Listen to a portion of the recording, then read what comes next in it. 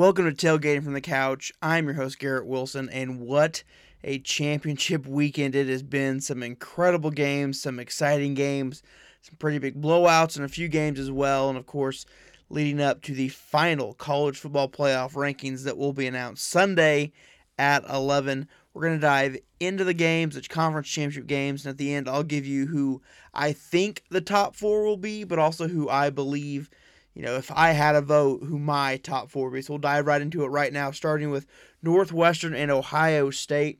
Ohio State came in as a heavy favorite, and Northwestern gave them all they could handle, but in the end, the Buckeyes pull away with a 22-10 victory, go 6-0 and claim the Big Ten championship. Justin Fields, not his best game, 12 of 27, 114 yards and 2 picks. This was all about Trey Sermon, the Oklahoma transfer. How about this stat line? 29 carries, a Ohio State record 331 yards on the ground, and 2 touchdowns as they score the final 16 points of the game to pull away from Northwestern and win the Big Ten championship. In the Big 12, Oklahoma and Iowa State.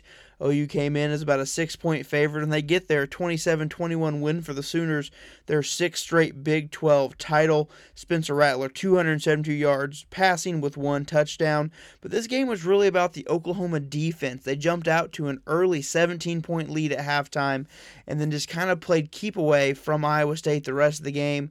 Their defense stepped up, picked off Brock Purdy 3 times. Breece Hall finishes with 23 carries for only 79 yards, his first game below 100 yards rushing this season. So a big win for the Sooners. Like I said, their 6th straight Big 12 title and a much improved defense. They finish at 8-2.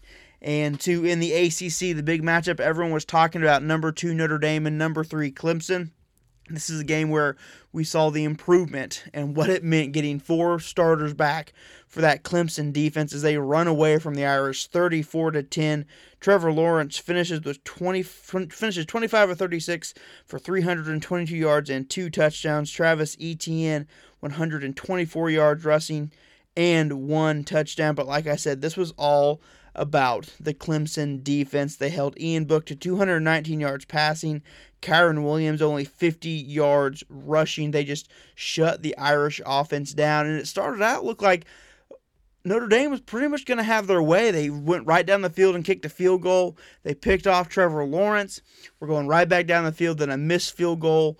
They started to struggle from that point on, and I think it just showed that getting a couple guys back for this Clemson defense was huge in that first game as they win their 6th straight ACC championship game.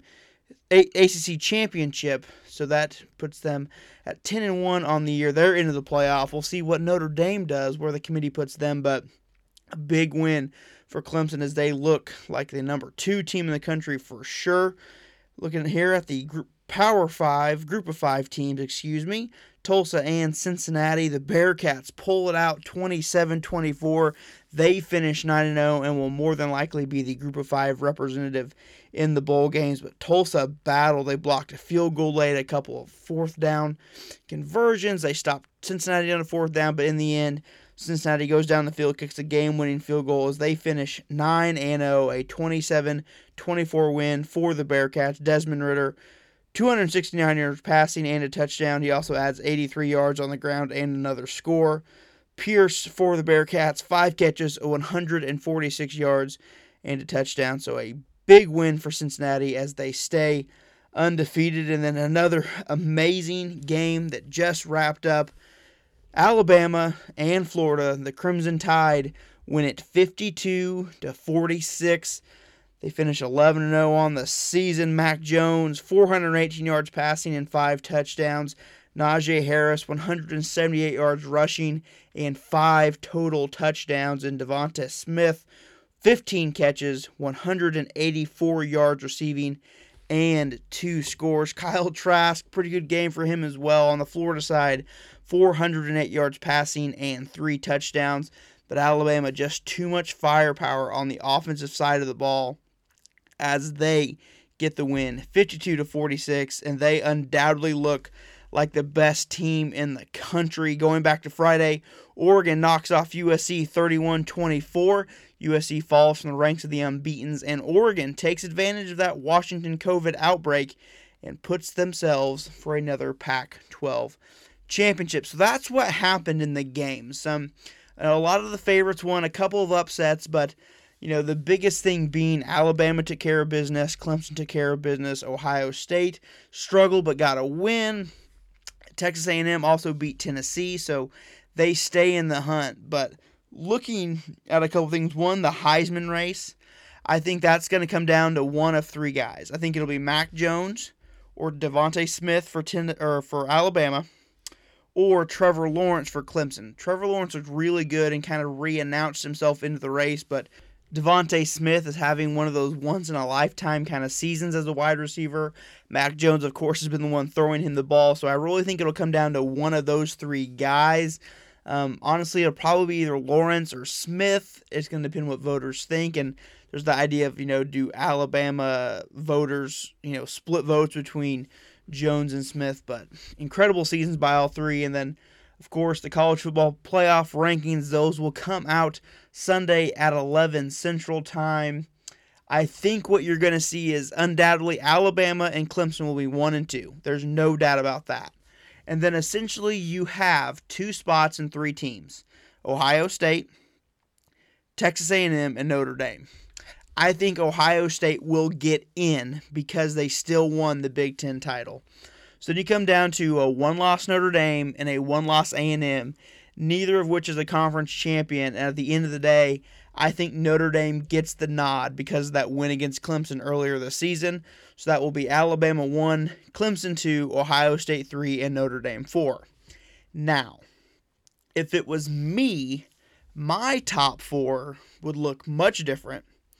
It would be Alabama 1, Clemson at number 2, Cincinnati at number 3, and Ohio State at number 4. And the reason I have the Bearcats up at number 3, I understand they're a Group of 5 team and the level of competition may not, be to the standards of an Alabama or Clemson, but Ohio State's level of competition hasn't been that great either. And I think if you want to look at it, they really have similar resumes. Cincinnati's got a good win against Army, SMU. They beat UCF. They beat Tulsa. But then Ohio State has that really only that win against Indiana and this win against Northwestern, because I think the Big Ten's been so down this year. You look at their record, a lot of wins against teams with sub-500 records. So that would be my top 4. And again, I put so much of a premium on winning a conference championship. And that's something that I think is definitely going to be apparent tomorrow, talking Sunday, in that we've gotten to a point where conference championship games really don't seem to matter anymore. And that kind of bothers me. It's like, that's a big thing, Winning a conference should mean something. And I'm still a huge proponent of, I think they should put a rule in that if you don't win your conference, you're not eligible to play in the college football playoff. And it's one of those things that if you're a team like BYU or Notre Dame who's not in a conference, there's that incentive to then join a conference. But also, you can have at-large teams who aren't in a conference, but I think you probably have to go undefeated or undoubtedly be looked at as one of the best teams in the country. Because those teams who play in a conference, not a Power 5 conference, like I said, Cincinnati, undefeated American Conference champions, I think they should be into the playoff. I think they've earned their way in. So that's kind of what we are looking at, and I don't think it's going to happen. I think Cincinnati's fallen back too far. I think the committee doesn't really have a set of guidelines they look at. It changes year to year. And that's something I'm going to get into after this short break. We will have an addition to Garrett's Gripes, and I'm going to be talking about why we should put more emphasis on winning a conference championship right after this. Back now with Garrett's Gripes, and this gripe is all about college football and all about the devaluing of winning a conference championship. When the college football playoff was introduced in 2014, you had TCU and Baylor, who are both ranked in that top 6 area. TCU, in fact, I believe was number 4, blew out Iowa State and actually fell back 2 spots, or fell back a spot. And the committee said, well, the Big 12, you have 2 co-champions, therefore you have no champion at all. In that scenario, Baylor beat TCU, so they should have been the representative. I'm not saying that TCU should have gone to the playoff. It should have been Baylor who went to the playoff. TCU was arguably one of the best teams in the country that year. If you remember, they blew out Ole Miss in their bowl game. So it's that type of thing that right off the bat, the committee sets a precedent that you need to have a conference champion if you want to be considered for the playoff. It's like, okay, well, so the Big 12 takes that in consideration and redoes their schedule to where the two top teams in the league will play each other at the end of the season to establish a real conference champion. Without that rule, Iowa State is your 2020 Big 12 champions. So now we've seen multiple instances. Alabama, the year they won the national championship in 2017, they didn't win their conference. They didn't even play for their conference championship.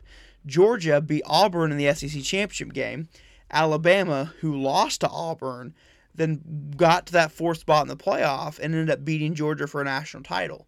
Love Nick Saban. Nick Saban's the only coach in the history of college football to win multiple national titles in years that he didn't win the conference. 2011, 2017, national champion Alabama didn't win the SEC, didn't even win the SEC West. Lost to LSU 2011 and Auburn in 2017. So we saw that instance. We've also seen an instance where Ohio State, not only did they not win the Big Ten, Penn State won the Big Ten and beat Ohio State, yet somehow Ohio State was put into the playoff over Penn State. So since that inaugural 2014 season, when the committee said you got to have a conference champion, we've seen multiple instances of them saying, well, you don't really need to be a conference champion. You don't really need a conference champion, just kind of whatever we feel like.